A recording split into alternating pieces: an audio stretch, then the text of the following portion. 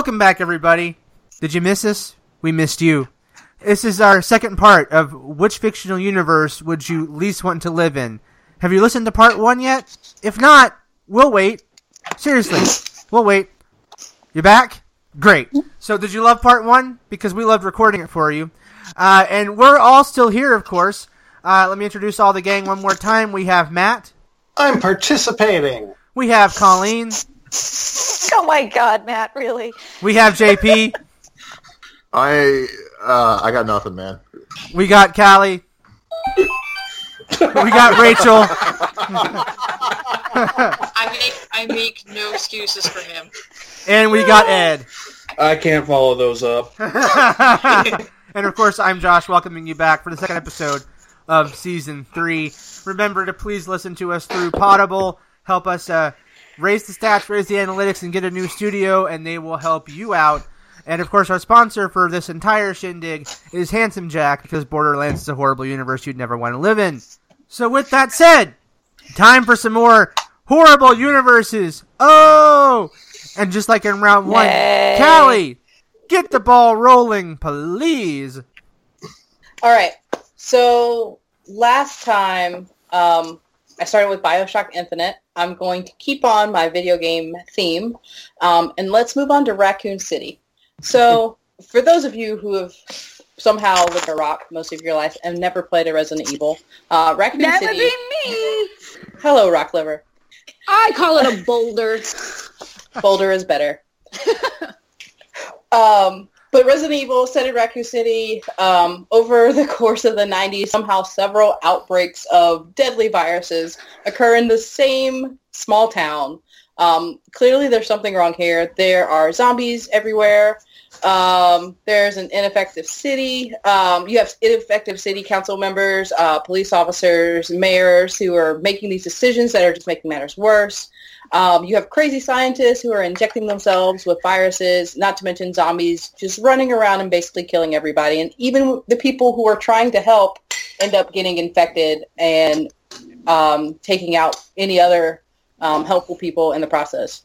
So like any this isn't even post-apocalyptic, but just the idea of living in a society where there are zombies and cannibalism and you're constantly fighting for your life and you don't know who's infected, how to stop the infection. It seems like a downhill battle or a significantly long uphill climb, whichever way you want to look at it. To me, any kind of zombie universe is not one you want to live in. Resident Evil is just really, I guess it rings true to me because it was the first video game I played in I think I was in middle school, and I had nightmares from playing the video game.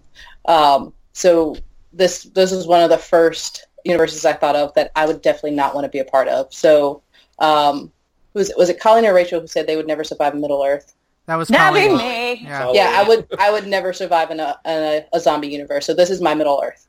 Yeah. I mean, Ironically for me, I feel like I probably would survive in Resident Evil just because I would be like those, like that part of Shaun of the Dead when he's clueless before he realizes what's going on. That would be me. Like that random NPC just wandering aimlessly in the background. Colleen obviously has ink ribbons for the typewriter. That's why she would survive. Absolutely. Resident Evil. She didn't get the joke. Well, no, she hasn't played Resident Evil. Went way over my head. So you couldn't save the game in the original ones without ink ribbons for typewriters. Oh, that makes sense. And the thing is, Resident Evil, the first 3 games were strictly survival horror, and it was like really awkward camera angles and jump scares, and for the time was incredibly scary. Resident Evil 4 made the franchise into an action franchise, still kind of scary, but not more action-oriented. But has anybody here played or watched footage from Resident Evil 7? I've seen footage. It looks amazing. Oh my god. So I haven't played it, but I've seen the footage. Resident Evil 7, which you can get in VR if you want to really crap your pants. It's back to survival horror again, and you are basically stuck in this it's basically like Texas Chainsaw Massacre. You're in a mansion with bayou hillbillies that are also incredibly murderous and maybe zombie-like. And that's it. You just have to find a way out. And oh my god, apparently it's 10 hours of the scariest experience you'll ever have while gaming, especially if you do it in VR. So if you want a catharsis, if you will, go for it. Or if you've just had a really, really good day, you want to see what it's like having a day, go ahead and play. That's true. Which Resident Evil, I think it was, maybe it's a different game series, I don't remember, but where you had to rescue some dude's daughter? And That's Resident Evil 4, the President's Daughter. Yep. Yeah. Resident Evil 4 introduced an incredibly scary enemy called a Regenerator. When you first encounter them, you shoot them in the head and then they come right back to life, like Robert Patrick's character in Terminator 2. You have to basically chop off all their limbs and then it's I played the intro to that one, and I was on edge from the very beginning. Like, I didn't want to walk into the little house because I knew something was going to jump out at me, and then I kept trying to use my gun like it was a sword, so that was very ineffective. And then I used to play a lot of Fable, and so I was like, why isn't more? Oh yeah, hello, shoot, not swing. And then I got my head cut off by a chainsaw. I was doing a lot of yelling. Chainsaw Guy has killed everybody who played that game at least once. Oh yeah. And he's in the first level. Good grief. Yeah, he is. That was like my one and only, exposure to Resident Evil, and I was just like, and I'm done. I'm going to go back to playing Fable where I can run around like naked and with a frying pan and hit people. I'm cool with that. That sounds like something somebody would do in Florida. Bath salts will mess you up, man. They're very gritty. They get everywhere. The herpes of Florida. No, which is actually that's just herpes. Yeah. Yes, it is. No offense to Floridians. Like Resident Evil would like a simple solution, like be like if you were transported into that like universe, just kind of like. To be like, no, thank you, walk around, just turn around and, like, keep walking until you're not there anymore. Yeah, you'd be like, I'm done, I'm out. Well, contrastly, you could be in the Last of Us universe and it'd already be post-apocalyptic. Yeah, that's some well, bad that's the shrooms. Case, then I'm going to Disney World. Woo! I mean, talk about worlds you don't want to live in. What if you're stuck in It's a Small World and you just can't get out of It's a Small World? No, I would stab my eardrums out. Small World, bang! Yeah. No. That reminds me, my first year teaching, they did a Stop the Bop fundraiser, and they would play a song over the intercom, and it got stuck on Hey Mickey, You're So Fine for 3 days.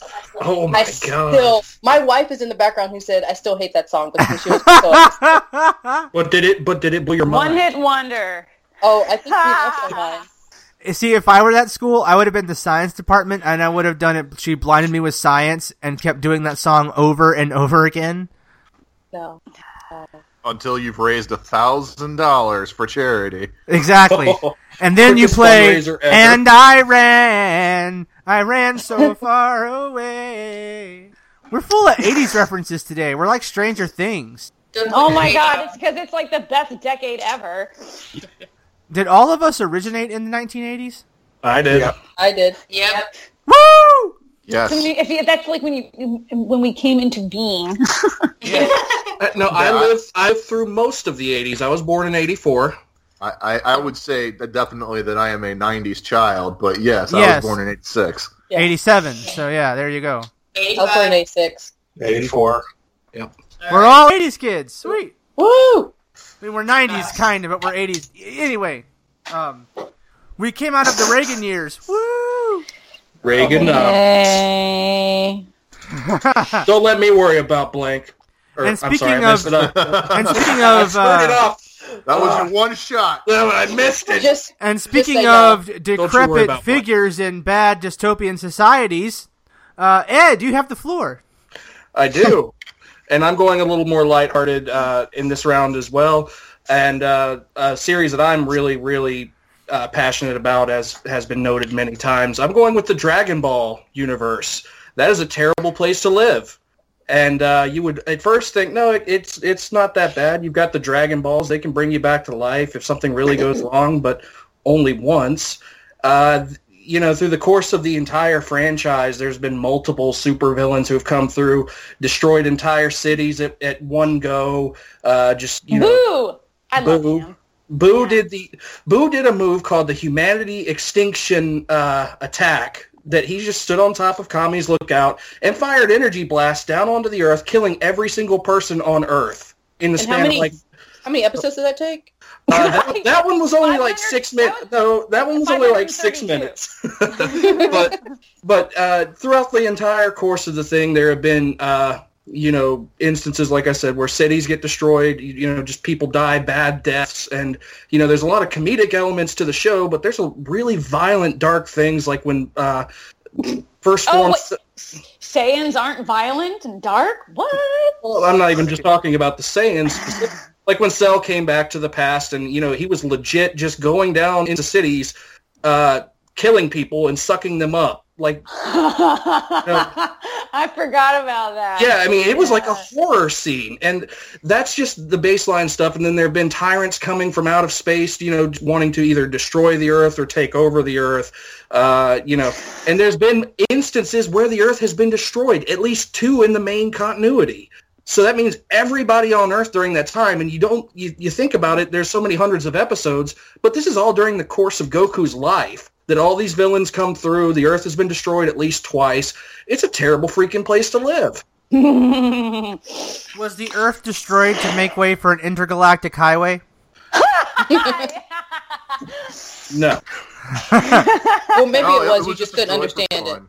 And then the thing about the Dragon Balls, if you want to factor in the GT portion of it, and I did enough research to know, like, the overuse of the Dragon Balls corrupted them, and then they became the Shadow Dragons, which also tried to destroy the Earth. So, I didn't totally understand that, because, look, even in the very earlier episodes when they're first using the Dragon Balls, every time they call forth a dragon, he just seemed so pissed off. Like, you just, like, to be bothered. Like, you interrupted him in, like, the middle of his, like, favorite soap opera, and he's so ticked off. To be fair, I think the first time the dragon was called, Pilaf was trying to wish for immortality or something, and then Oolong rushed in there and wished for women's panties. Colleen, I have a question now. What does a dragon soap opera look like? Case of Our Lives, but with dragons. Hey, it's a story of fire and ice, remember? Oh, God. So, see what I mean? And that's why I totally understand it, why the dragon, after this trope is used a billion times, is just like, you know what? Screw all of you. I'm going evil. I got it. In a dragon soap opera, they would use the pickup line, "You're the wind beneath my wings." No. Assuming that dragons have wings, because in Chinese mythology, they do not. Yeah, Shinron did not have wings. Josh, you have to scale up your puns for this one. Oh. Oh. Am I fired? Wow. I will say that as bad of a place as that universe would be to live in, though, it does have a pretty major redeeming quality when it comes to the everyday life there. And I think it's in vast contrast to a lot of the other worlds that we've referenced, because it seems, yeah. They've got freaking dinosaurs. Well, okay, that too. They have a dragon. They had a cat. Was it a dog? A dog president, I believe, in one time. But anyway, go ahead. Yeah.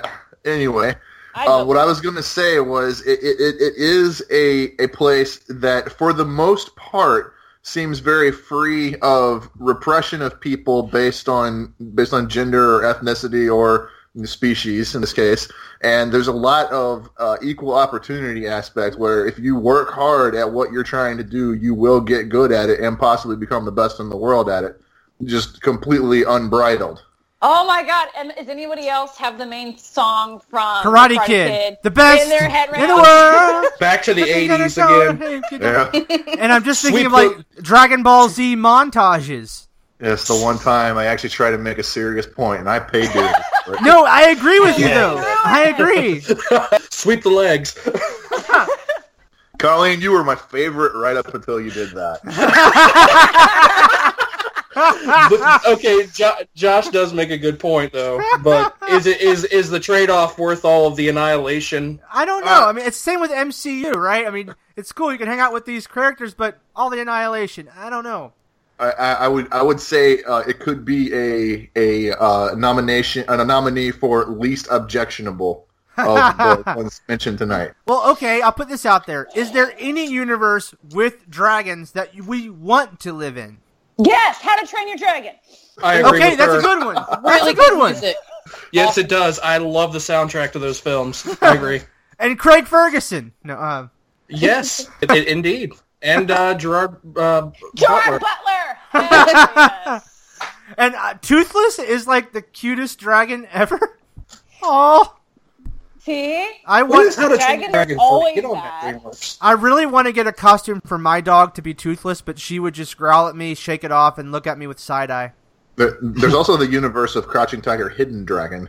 Ooh. Yes. God. I mean, you don't ever see a dragon in there, but that's because it was No. hidden. Nice.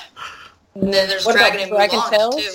Oh yeah, Yes. Mulan. Mushu. Yes. You know, retroactively watching Mulan is difficult because I only hear Donkey talking through Mushi's voice. So There is that, but when I think about it, I'm very impressed with how progressive they were with the whole cross-dressing.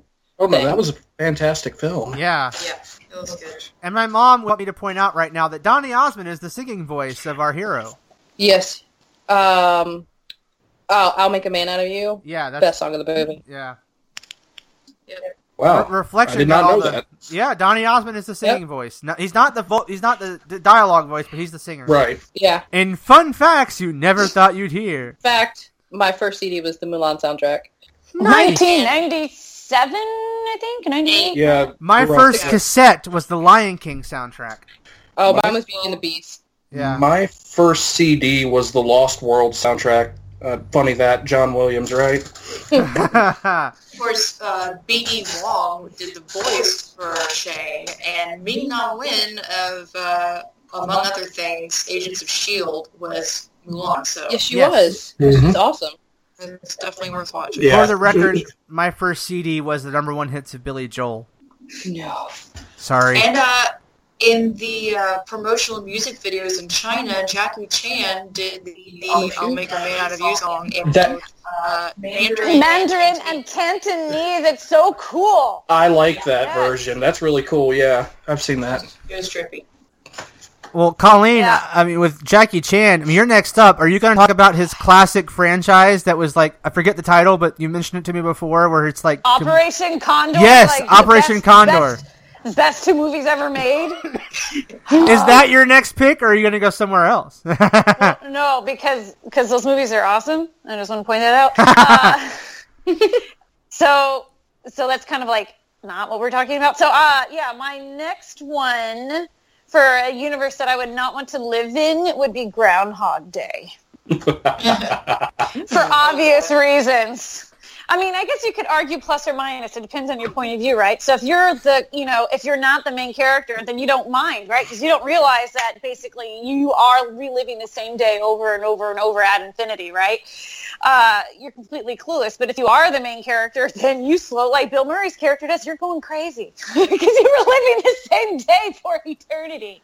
On the other hand, if you're in Groundhog Day and you realize you're in Groundhog Day, you get two benefits. A, you can spend time learning something, truly mastering anything you want. That's the more highbrow benefit. Ooh, yeah. The I wouldn't have thought of that one. lowbrow benefit, which he learns piano, by the way, that way. Yep. The lowbrow benefit is you can do whatever the hell you want with no consequences. Which is what Oh. he does, too, when he, steals the groundhog and goes on a joyride with him. Exactly. But- I mean, you can do whatever you want. It's Grand But Theft the Auto. downside is... I have well, the another downside- lowbrow. Go for it. Another lowbrow benefit would be you can bet on all of the basketball games that are being played that day. Yeah, you Yeah, can. but you get to keep the money the next day? Ooh, dang. That's You a got to good spend this it is that like- night. It's only until that night at midnight, and then the other thing that's not so great is that you're stuck in that one small town, Or wherever you can get in a day. right? I was because born and you know, raised in a 'cause small in town. the movie it was because of the weather. They were snowed in. All the roads were closed going out and into the town, so they were just kind of stuck. So, did Bill Murray try to kill himself in the movie? Yes, he did several And times. it doesn't work, right? No, it's not. What if someone else is killed? I guess that doesn't work either. No, I mean, if it was part of their destiny, then yeah, because that poor, the homeless guy, remember? Yeah. That was one of the lessons that Bill Murray had to learn, was that there's some things you can't change. You can't save him. He tried to change that guy's fate, and no matter what he did, it always, that individual always. So we ended up just dying. giving him a great day and then letting him die. Yeah. So, but anyway, it's just... but just imagine that. What if you were stuck in a universe like that where you had to live one day over and over and over again just for eternity? And No, what if it thank was you. a really boring day, like you had to go do a ton of paperwork at the office? Like, or like 51st Dates, where the whole town had to consciously relive the same day over and over. Oh, yeah. Basically any Adam Sandler film. Yeah, I don't want to relive any Adam Sandler films except for like Spanglish. Maybe Happy Gilmore. Spanglish was the best Adam Sandler film, by far. That's a great one. If we're going to talk about great Adam Sandler films, then I liked Mr. Deeds. I love Anger Management. Yeah. Mr. Deeds was okay. Yeah. You don't mess with the Zohan? Surprisingly, I enjoyed Hotel Transylvania, both of them. Oh, those are funny movies. They're not bad. They're not bad. I just want to go ahead and mention that Groundhog Day is now a trope, and because of that movie, of course. And basically any Groundhog Day loop in any medium is basically dystopian at this point. The darkest one I can think of off the top of my head is from an anime, manga, visual novel called When the Cicadas Cry, or Higurashi no Naku Koroni. And I'm not going to say anything else about that because that's already a teeny tiny spoiler, but yeah, it's super dark. When the cicadas cry. It happens every 17 years. Yeah. It's not a day, though. It's like a month.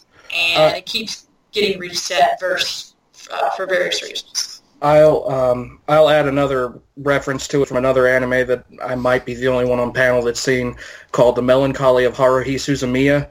Oh, Lordy. In the second season, there's a sequence of episodes called Endless 8. Yep. And that is the biggest trial of my entire life watching anime, to sit through all 8 of those damned episodes, because they relive the same sequence of time. And you find out it's happened hundreds and hundreds of times, maybe even thousands, I can't remember. And the whole point of it is for them to try to figure out the way to break the cycle. And they reset, they forget everything at the end of that cycle and have to start over again. It was painful. It's basically the same episode. With slight variance. And of course, JP, us Trekkies, would be remiss if we did not mention the classic Next Gen episode Cause and Effect featuring Kelsey Grammer. Indeed. Or like there's another anime called The Excel Saga, which is awesome. Oh my god. We own that, Matt, and I own that. I want you to know I have a T-shirt that's a picture of Minchie's face as the skull in a Skull and Crossbones. That's awesome. So, And the skull and crossbones are the spoon and the fork. Yes. Oh, Yeah, the crossbones are a spoon and a oh, fork. that's so cute. I just realized that Groundhog Day is basically a roguelike, except not a video game. Oh, Yeah. wow. Yeah, it is. Oh, that is deep, dude. Yeah. Did it inspire the genre? I want to say the 80s, early 90s games that were like that, probably. But it's basically a roguelike. I mean, you retain knowledge, but you don't retain anything else. Some you do and some you don't. Depends on the Groundhog Day loop. Yeah. Of course, there are always go ahead. Yeah, in roguelike dungeon games, there's typically a type of item that is considered enchanted or an artifact that you can keep for the next time you go through the dungeon again on that roguelike. But in this case, it's the Sonny and Cher song.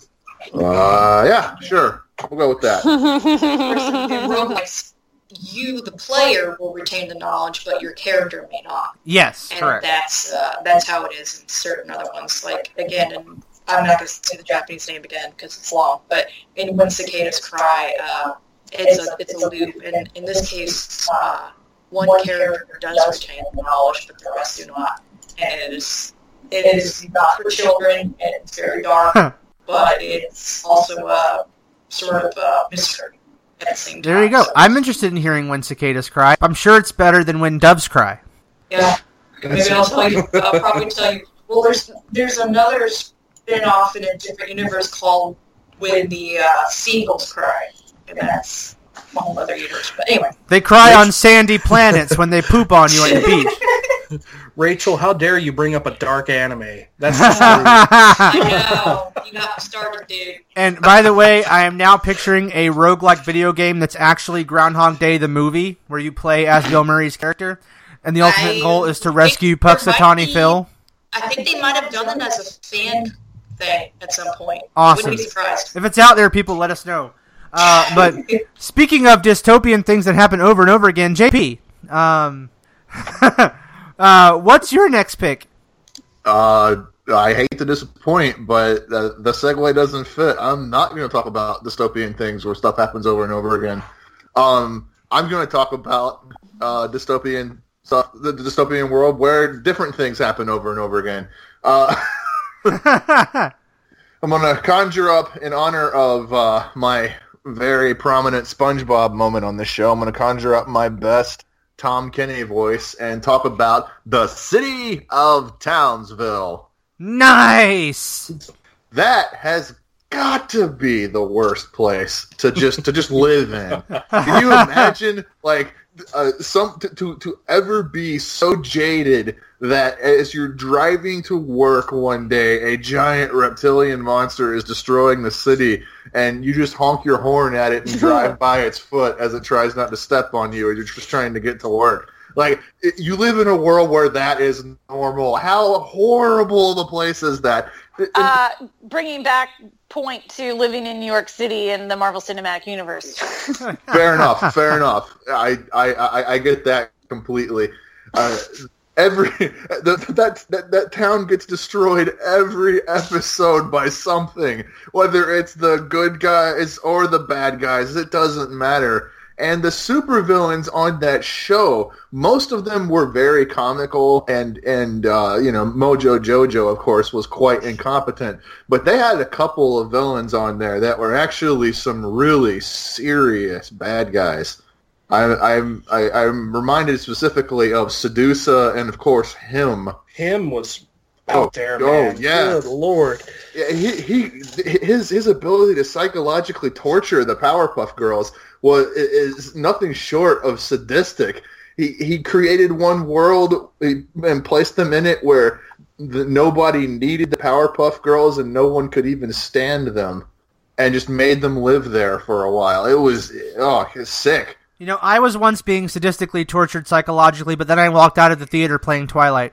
How would you pay for that, dude? I actually did see it in the theater, but because I was dragged by one of my friends who wanted to see it, and I had no choice because I had no car. No, there is always a choice. Taken notes and made a podcast about it. Sitting in the bathroom for the entirety of the runtime is a choice. So, JP, you make me ask the question then. Would you rather be protected by the Powerpuff Girls or by the Avengers? Powerpuff Girls! All right. So to answer this question, to be protected by the Avengers, of course, would be awesome. But the Powerpuff Girls, the fact that a man of my stature, 6'3" or around 300 pounds, being protected by 3 5-year-old girls is just sad. Well, here I have a question. In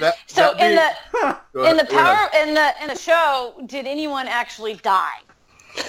Actually, yeah, I can field this one. You remember when they made that really weird, deformed Powerpuff Girl with the purple outfit? Yeah. She died or ceased to be, and the same thing with Rowdy Rough Boys. So I guess technically they died. Yeah. Well, compared to the number of people who die in Marvel.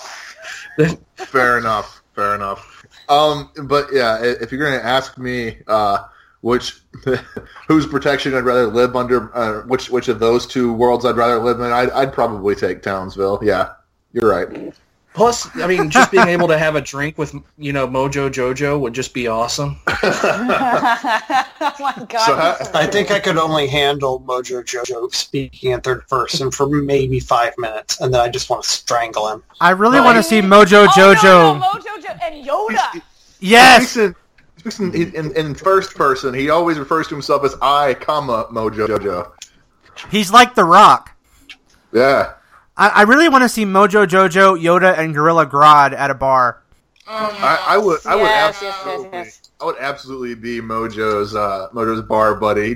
He comes in, sits down, bandages and bruises on his face. I buy him a beer, give it to him, and go, "How'd they get you this time, man?" Welcome to Moe's Tavern. And to think that they're getting beaten by like a bunch of 5-year-old girls. I love that. Yeah. I'd buy him a beer every time just because of what he goes through. Who's the more pathetic character at the bar? Through. Mojo Jojo or Mo Sislak? Wow. Josh, I got nothing, man. That was good. They're both so pathetic. Mojo gets it handed to him on a daily basis, though. I mean, completely. Like, they bust open his helmet that protects his brain, and you see brain coming through. I say Mojo's got it worse. Yeah. That's true. Man, that's a tough one. Although Maggie does pack quite a gun. Yeah, and think of all the Seymour Butts calls. They have shown just over time how sad Moe's existence is in the 600 and some episodes of The Simpsons. Oh man! Talk about a Groundhog Day. The Simpsons is kind of one over and over again. It's true. Did it. I just hope that when they do finally end that show, it ends with them driving to the Christmas recital that they're driving to in the first episode. Oh, that'd be pretty good. Yes. Perfect. The perfect way to end that series. And Mo either finally getting a girlfriend or finally succeeding where he's tried every Christmas to do. Yeah, you're right. I believe Bill Dauterive from King of the Hill also tried that same thing every Christmas. Yes. God, Bill is the saddest character. I'm sorry, we're going to have to retcon this a little bit. Bill is the saddest. And Boomhauer is the hardest to understand. I understand everything he says. I understand most of it. Really? Yeah. Yeah. Just like the guy in The Waterboy. Wow. Oh, wow. I feel inadequate now, so I'm going to hand it off to Rachel so she can make me feel better about myself. Rachel, tell me... I don't know if I can do that. Tell me, well, give me a fictional universe I don't want to live in. Make my life feel better. Okay. I'm going to go with one that most people are going to have comments about, so I'll keep my description short, and that's Game of Thrones. And for the sake of this particular discussion, I'm going to stick with the TV show, because there are small differences, so, in this case, I'm going to stay with the TV show. Another dragon. So basically, yeah. If you're a dragon, you're probably cool, but more than likely, if you're going to be in Game of Thrones, you're not going to be from one of the great houses, and you're not going to be leading one of the great houses. You're going to be a small folk, which is basically their working peasant. You're basically going to be a farmer, or blacksmith, or probably a farmer, actually. And so, before you even count the ice zombies in the whole mix, you've got all of the, aforementioned Game of Thrones. You've got all the different vying for control of the Iron Throne. And the small folk are basically just collateral damage. Basically, George R. R. Martin basically studied War of the Roses when he created this whole world. And he threw a little bit of magic and dragons and terrifying ice zombies.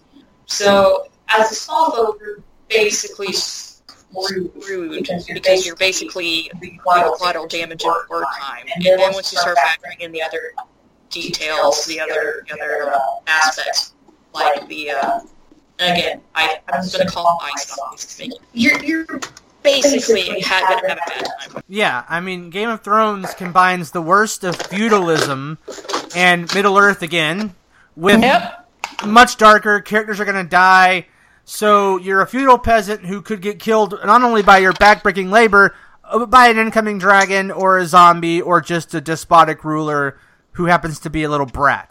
Or grayscale, or plague, or fire, or snow. Or if you get kicked in the face by a cow. Yeah. I will say there is one advantage to Game of Thrones. They do not discriminate against little people. It's not. Yeah, they do. And they have dragons. Even if you were hypothetically a nobleman in that realm, in that universe, yes, it's still incredibly shitty. You are just as apt to die as a nameless person as you are. It is a very...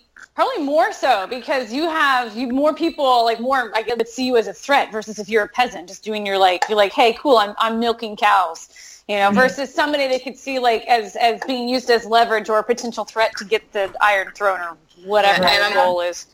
I'm going to throw the perspective of when I was a kid. You hear about fairy tales, you hear about Disney. When you're a little girl, you sometimes want to grow up and be a princess. And let's just say you're a female of a noble house. You don't get to make any decisions for yourself. You're going to get married off for political purposes. You're not going to get to choose your spouse. And as Game of Thrones shows, if you do that, it's probably going to end really badly for you. Cough. You're going to have to pump out a whole bunch of kids. Heck, you're going to have to pump out a whole bunch of kids if you're a farmer because you're going to need people to work the field. Actually, for noblemen, you only need to pump out a son or two. Yeah, but that might take a while. And you might die in childbirth. It also happens in the show multiple times. It's really dark, reading backstories for characters. And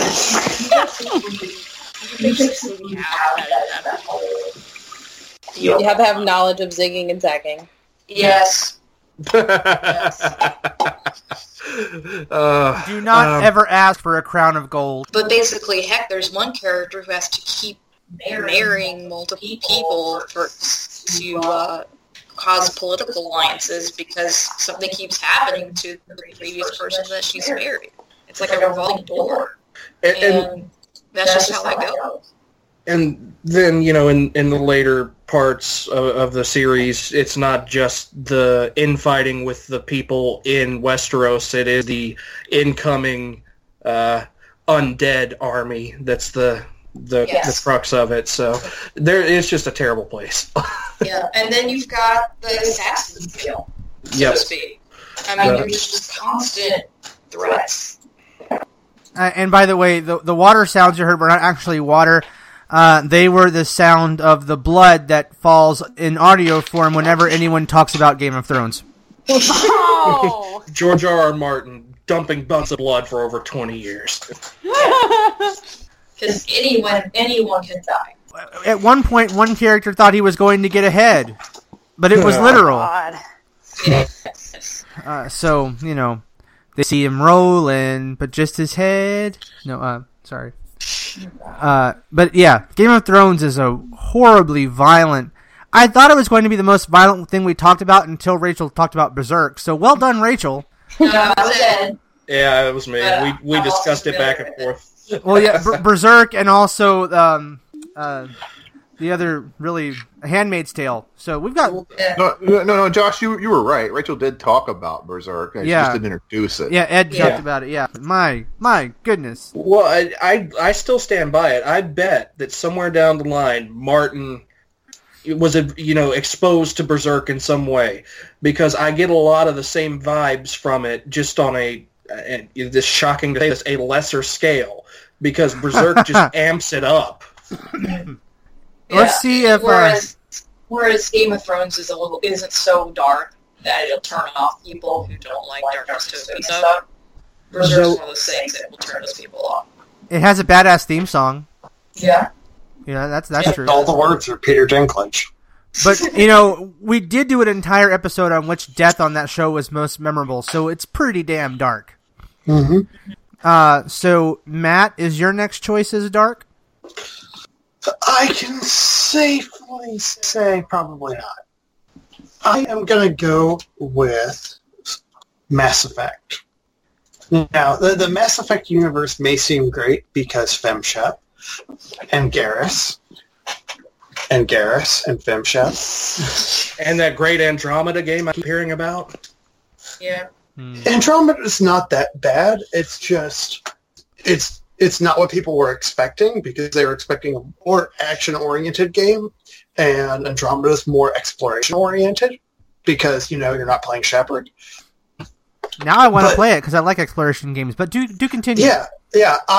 If you were to compare the original Mass Effect trilogy to Star Wars, the equivalent for Andromeda would be Star Trek. I'm in. I agree. That if you treat it like that, it's actually a pretty good game. But that's not why it's a bad universe, I would assume. No, it's a bad universe because you're probably going to die horribly. So the thing with the Mass Effect universe is, the star of it being Shepard is, Shepard's this great hero / heroine, depending on whether you play FemShep or WrongShep.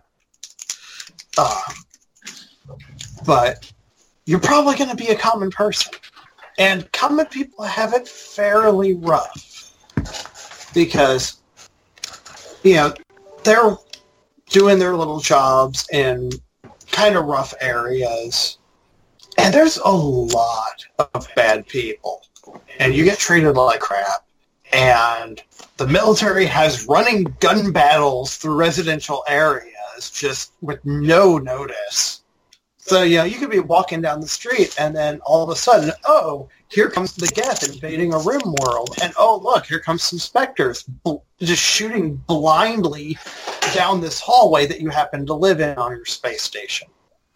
There's a lot of ways to die really fast and really unintentionally in that world. And then you bring in the Reapers. Don't fear the Reaper. Oh, you should fear the Reapers. They're sentient ships who... Yeah, I know. Let civilizations build up and then destroy them. They're very frightening. It's not like there's one absolutely horrible thing, but it all builds up. And it would be a terrible existence to live. Now, I will ask you, and this is a massive spoiler for the beginning of Mass Effect 2, Shepard dies and is resurrected. Mm-hmm. So is that a possibility within the lore of Mass Effect could they resurrect anybody given the right circumstances? Okay, so it was only for Shepard. That was done by a private company under the Lazarus Project. So only that company has that technology, and Shepard is the only time they ever tested it. Plus it costs a ton of money. Yeah, it would be cheaper to buy a capital ship of the spaceship variety than to set yourself up with one shot with the Lazarus Project. That's interesting. I did not realize that it was so prohibitively expensive. I mean, but yeah, that makes sense. The Lazarus, that sounds just like the name of that machine in Casper. It's also a title of a Doctor Who episode. Mm-hmm. And of course, it's in the Bible, but The Bible! As Kim Kardashian would say, that's Bible. And of course, the Lazarus Pit from Batman cannot be ignored either. Of course.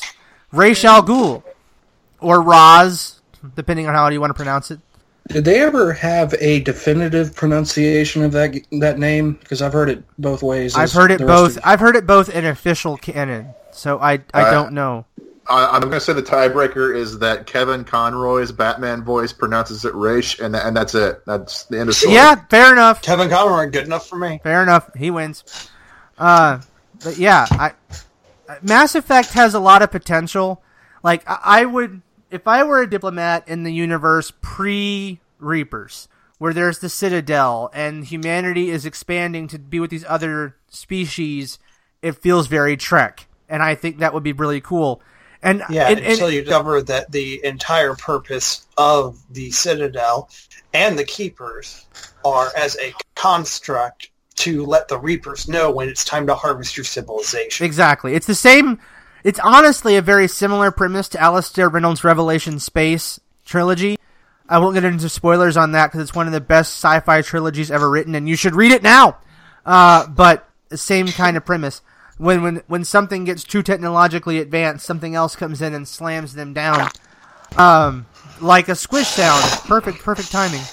But yeah, I mean, my favorite alien race in Mass Effect is actually the one that has to express its like its little cues by saying it. The Elcor, yes. Elcor. I say sarcastically. I love those guys. Mm-hmm. They're hilarious. I want a whole TV show devoted to the Elcor. It'd be fantastic. It's like when things get misunderstood in text messages. So we have more picks planned for you, dear listeners, but I think we can save it for the premiere of Season 4. But we'll do a few honorable mentions after my pick, because we're already at a point where it's going to go long. So my last pick for this round of Worst Universes, let's see if I can do the song. Welcome to the Fallout, baby. Fallout. Any version of Fallout. Let's go down the reasons why Fallout is a bad universe to live in, shall we? Number 1, Deathclaws. Number 2, Rad Scorpions. Death, and also Deathclaws. Yeah. Number 3, Deathclaws again. Number 4, walking outside literally poisons you with radiation. Number 5, all the creepy sex that taken over. That's SEC. It's SECTS, not the others. That rule the place, like the Brotherhood, and there's so many others that are just bad out there. Raiders. You've got ghouls. I mean, it's just bad. It's very bad. So, if you're in New Vegas, you are dealing with people who think they're ancient Roman cosplayers who want to kill everybody. If you're in Fallout 3, you're dealing with a fascist government that's actually run by a computer. Oh, spoiler alert.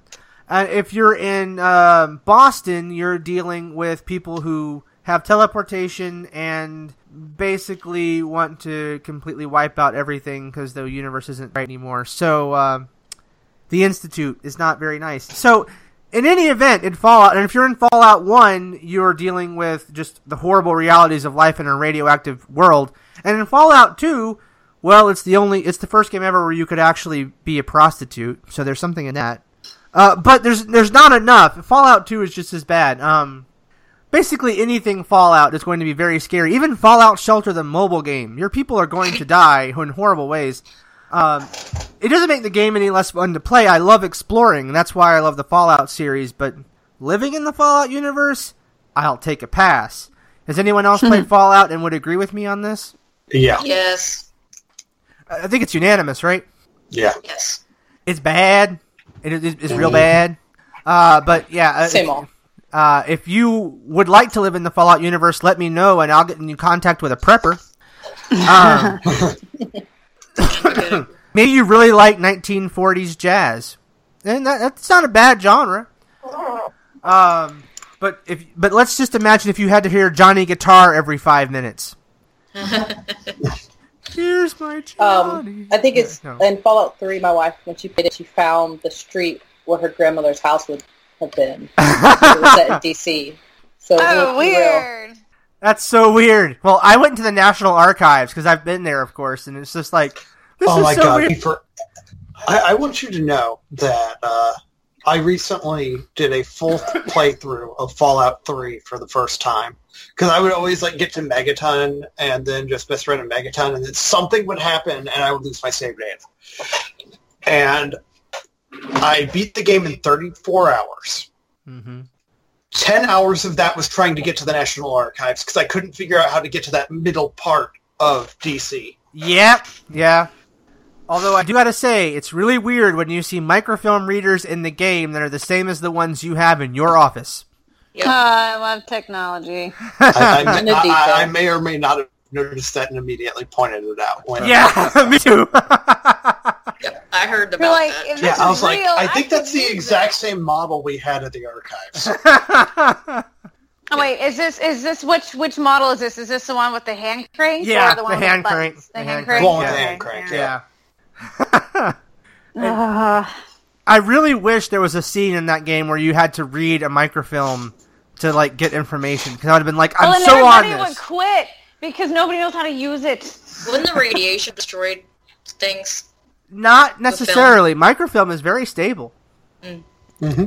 It's stable for 400 years. I'm not sure if it's 2 hours of nukes constantly battering the Earth stable. No. But- I mean, I'd be curious to find out. New Mythbusters, get on that. Yeah, especially if it's inside a vault. There's also a chance that we might actually get to find out. Hooray! What we? By we, I'm assuming you mean like any of our like descendants, right? Yeah. Okay. So you're saying I could be a Deathclaw? Sweet. One way to find out. That. Science. Even baby Deathclaws will ruin your freaking day. When I was playing Fallout 4, it was very early in the game, and I get a mission from a newspaper that says that there is a museum in Salem, an old witches museum that you should explore. And I'm like, oh, this is going to be awesome. So, It's not the Sanderson house, is it? that would have been better. So Yeah. Salem is all the way across the map. I walked there, because you can't fast travel, you haven't been there yet. It takes me a couple of hours. And I died once, had to do it again. So it takes me a long time. I finally get to Salem. I get into the Mitch Museum, and it turns out to be a legendary Deathclaw nest. Like, You want it, right? crap. And I'm dead immediately. And it takes me all the way back to Diamond City because I didn't save. And I'm I like, was I've been wondering- not going there again. I wanted to go and let you know you can't be a Deathclaw because Deathclaw are all mutated chameleons. oh. Just like mole rats or mutated rat. You The know. lizard's revenge. Yeah, pretty much. Lizard people taking over. Well, that's why I always said in Fallout I have a, what is it, a Yao-Guai? I have a pet Yao-Guai because they're just a mutated bear. Mm-hmm. Those things are terrifying. I'm just saying, as the reptiles had their day. Team Mammal, hashtag Team Mammal, but what? So, let's do a quick fire round of honorable mentions, and we'll go in the same order. So, Callie, honorable mentions. All right, Pokemon. One sentence as to why, because it seems like it's pretty good. Okay, all right. Pokemon, post-apocalyptic, children running wild in without any parental guide or any parental supervision, and possibly android clones of Officer Jenny and Nurse Joy. Oh, wow. I yeah. like it. I can buy into it. All right, Ed. The Stephen King shared universe. Yes. You've got sentient killer cars, literal vampires that feed off of like life force or shine. Jesus. There's telekinetic people. There's aliens. Straight up Randall Flagg. The super flu in the stand that wipes out most of Earth's population. I mean, that alone would put it above Berserk. The aliens and Tommy Knockers. The Dark Tower itself, if it falls, everything on every plane of existence just ends. I mean, that Gordon takes it. Norton. Yeah. And of course, Jack Torrance. Yep. Which he did get his redemption. Yeah, he did. But yes, great pick. Callie, you already saved yours. I already went. So, JP. But just to recap, she did say Pokemon. She did. JP. Okay. It's me now, isn't it? Yes. Yes. I would not want to live in the world of my current video gaming obsession, Cuphead. No. I want to say first off, this has been one of the greatest video gaming experiences of my entire life, and I just today on this recording day, I beat the devil on expert with a S rank. And I've seen the footage, so he's not lying. There is YouTube footage out there for anyone that demands it. What's your but- YouTube handle, just in case they do demand it? I'm on there by my first and last name, I think. Ah. That is Josh Price, for those of you who don't follow at Potatoes of Shame on Twitter. Anywho. Which everyone should. Yeah. Yes.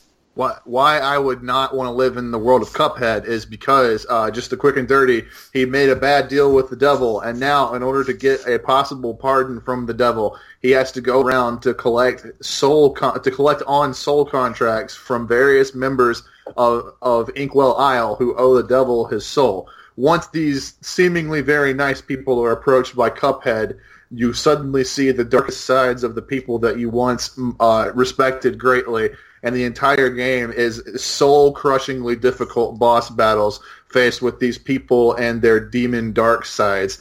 And so for that reason, I would not want to live in that world, just because everybody who I once loved turns out to be a horrible person. Good enough. That sounds pretty bad to me. Colleen. Gundam Wing. Yes.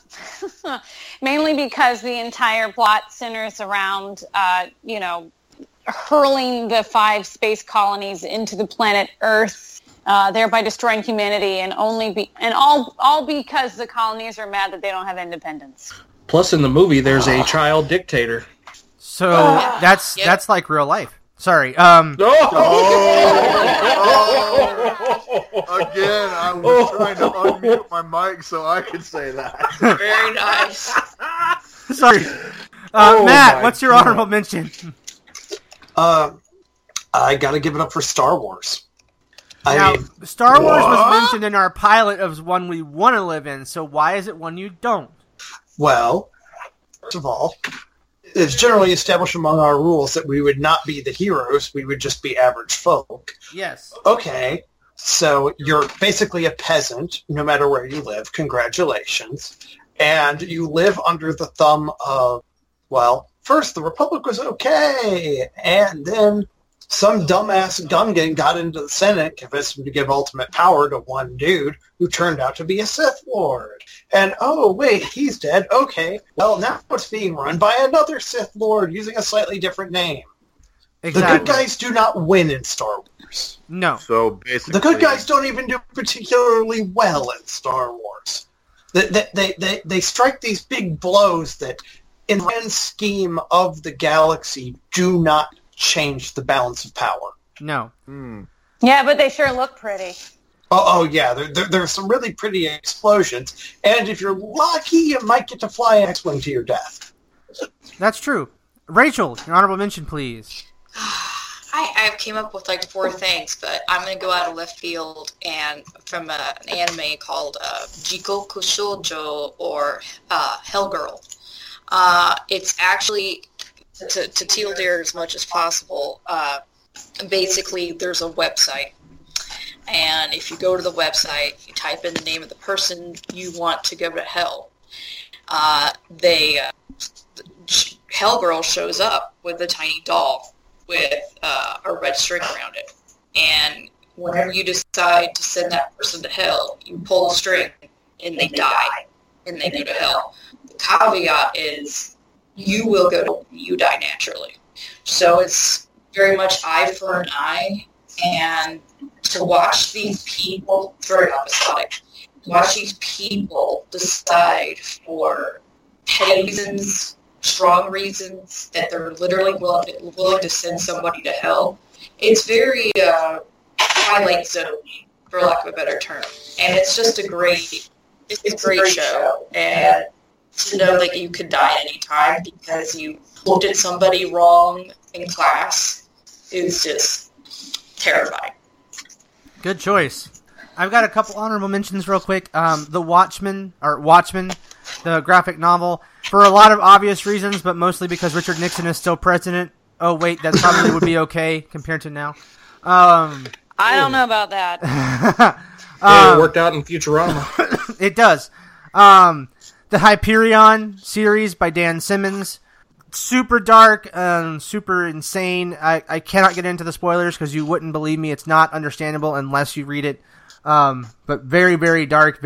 No, I don't want to live there. A slasher film. Friday the 13th. The Halloween. Nightmare on Elm Street. Even The Exorcist. Anything horror. Saw. Anything horror. Just no. Or even the Scary Movie movies. I wouldn't want to live there, No! to be perfectly honest. Well, then you have the Wayans brothers. So Yeah, and That's there's the that one one guy redeeming with strong quality. humor. exactly. No. But my real honorable mention is the universe we actually live in, because it's a simulation. It is a simulation based on the Doctor Who episode. Yeah, well, according to Elon Musk and several other techno futurists, the universe that we live in is actually a simulation. There is a lot of science behind it, but basically they say that there's computer programs, and eventually, if you get to a program that can create virtual reality, this has got to be a simulation based on probability. So if they're right, we are in fact living in a fictional universe that we probably don't want to live in. So they watched the 1999 film The Matrix. Got it. Pretty much, but there's actually some science to it. I don't say I buy into it, but I thought I'd give you some food for thought. Man, if somebody's writing this, they need to get their crap together. I need a better outcome here. It's like that South Park episode, Canceled. Food for thought. Does it taste like tacos? Yes, it tastes like a taco that poops ice cream, based on the South Park episode, Canceled. Ooh. Because that's I know what I'm having for dinner. Olay. Tacos? So, it's now time for all of us to think back to all parts, part 1, part 2, and pick our universe that is the worst to live in. Callie, start us off. It can be one of yours, or it can be somebody else's, or it can be one you haven't talked about yet. But what is the worst to live in? The worst. I'm going to go with The Handmaid's Tale because it's so eerily close to so many things happening now. And to me, it's the one that's actually could actually happen. And in a scary way. Terrifying. Yeah, that's a good pick. Our next, Ed, what's your most frightening or worst universe? I know I only touched on it briefly. I'd say the Stephen King shared universe is probably the worst. Yeah, that one's pretty bad. It's pretty dark. It's got the it factor. It certainly does. And next I go to JP.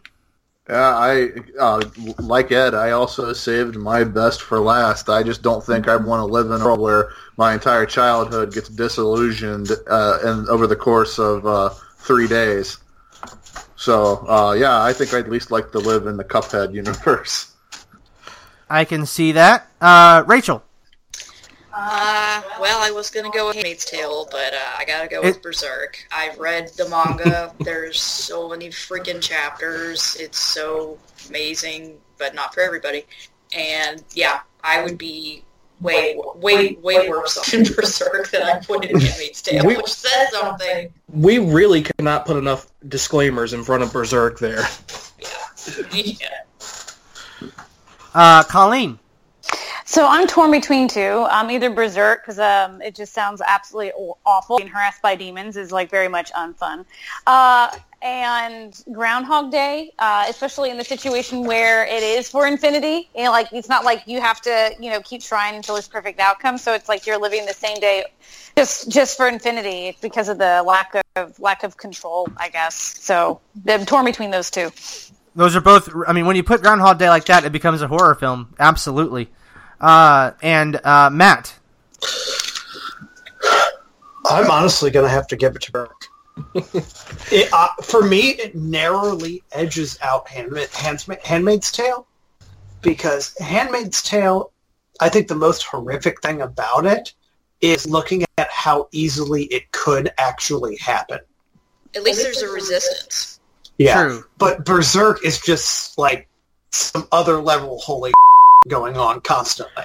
So I got to give it to Berserk. The main character earns the moniker of the struggler for a reason. I haven't seen Berserk, so I can't in good conscience, although I think that it's really awful from what the description is. Handmaid's Tale, same thing. I haven't seen it yet, but I'm pretty sure it's awful, but I guess I'm going to give mine to Game of Thrones. It's incredibly dark, and I don't like medieval either. I agree with Colleen on that. Anything medieval, I'd be out of place. So both in terms of the normal day-to-day life, it would suck, and all the threats of death would suck. So in any event, my life would be a living hell in the Game of Thrones universe. By the way, I should mention one of my other honorable mentions that I didn't say is Hunger Games, which is also one that I think would be really bad to live in. And what it's based off of, Battle Royale. Exactly. Battle Royale is just horrible. And Mad Max as well. And thank you, Ed, for mentioning that one. Alice in Wonderland would be a nice one. Yeah. A horrible one. Yeah. I'd also say Once Upon a Time, because you get caught in the same curse over and over and over and over and over again. So basically Groundhog Day with fairy tales. There you go. But yes, so we have our winners. So thank you all, panel. Woo! Yeah. We have universes we don't want to live in. So this is going to be a big season for us, guys. My co-host, good friend, and killer of Gungans, Matt, will dispatch of Jar Jar. He's done it in so many fantastic ways. And now it is that time. Matt, kill the Gungan! Well, Josh, something I forgot to mention when saying I wouldn't want to live in the Star Wars universe, really the worst thing about it is that in the Star Wars universe, I'd only be able to kill Jar Jar Binks once. But this is the Big Nerdy Questions universe, where we get to kill him every episode. So today, our poor Gungan got lost in University City and wandered his way onto the set of a Michael Bay film just before action was yelled and everything exploded. Well, at least Jar Jar got to go out in a blaze of glory. Well, not so much glory, but Okay, just well, a blaze. a blaze. Pyro. So he got to meet Shia LaBeouf? He hasn't been in the movie. He hasn't been in those films in like 7 years now. I know. I believe the kids would say, "Got him." Wow. So Jar Jar is dead by special effects, and Michael Bay films, another universe we don't want to live in. Also dead by special effects. Fun fact, though, Michael Bay actually tries to use practical effects whenever possible for explosions. That's why they always look good at the very least. Yeah, because they're usually real explosions. Yeah, the explosions look good. The script doesn't. He's a good cinematographer. If he was just brought on just to do the action shots on a product, it would be better. But so a film by Quentin Tarantino directing Michael Bay cinematography. Oh God! You know what? I'm behind it. That's actually the next Star Trek film. I'm not joking. Watch it. But that R-rated Trek film with Tarantino. It's coming. It's coming. But on that note, Callie, please play that sound effect one more time. Good night, everybody. We'll see you next time.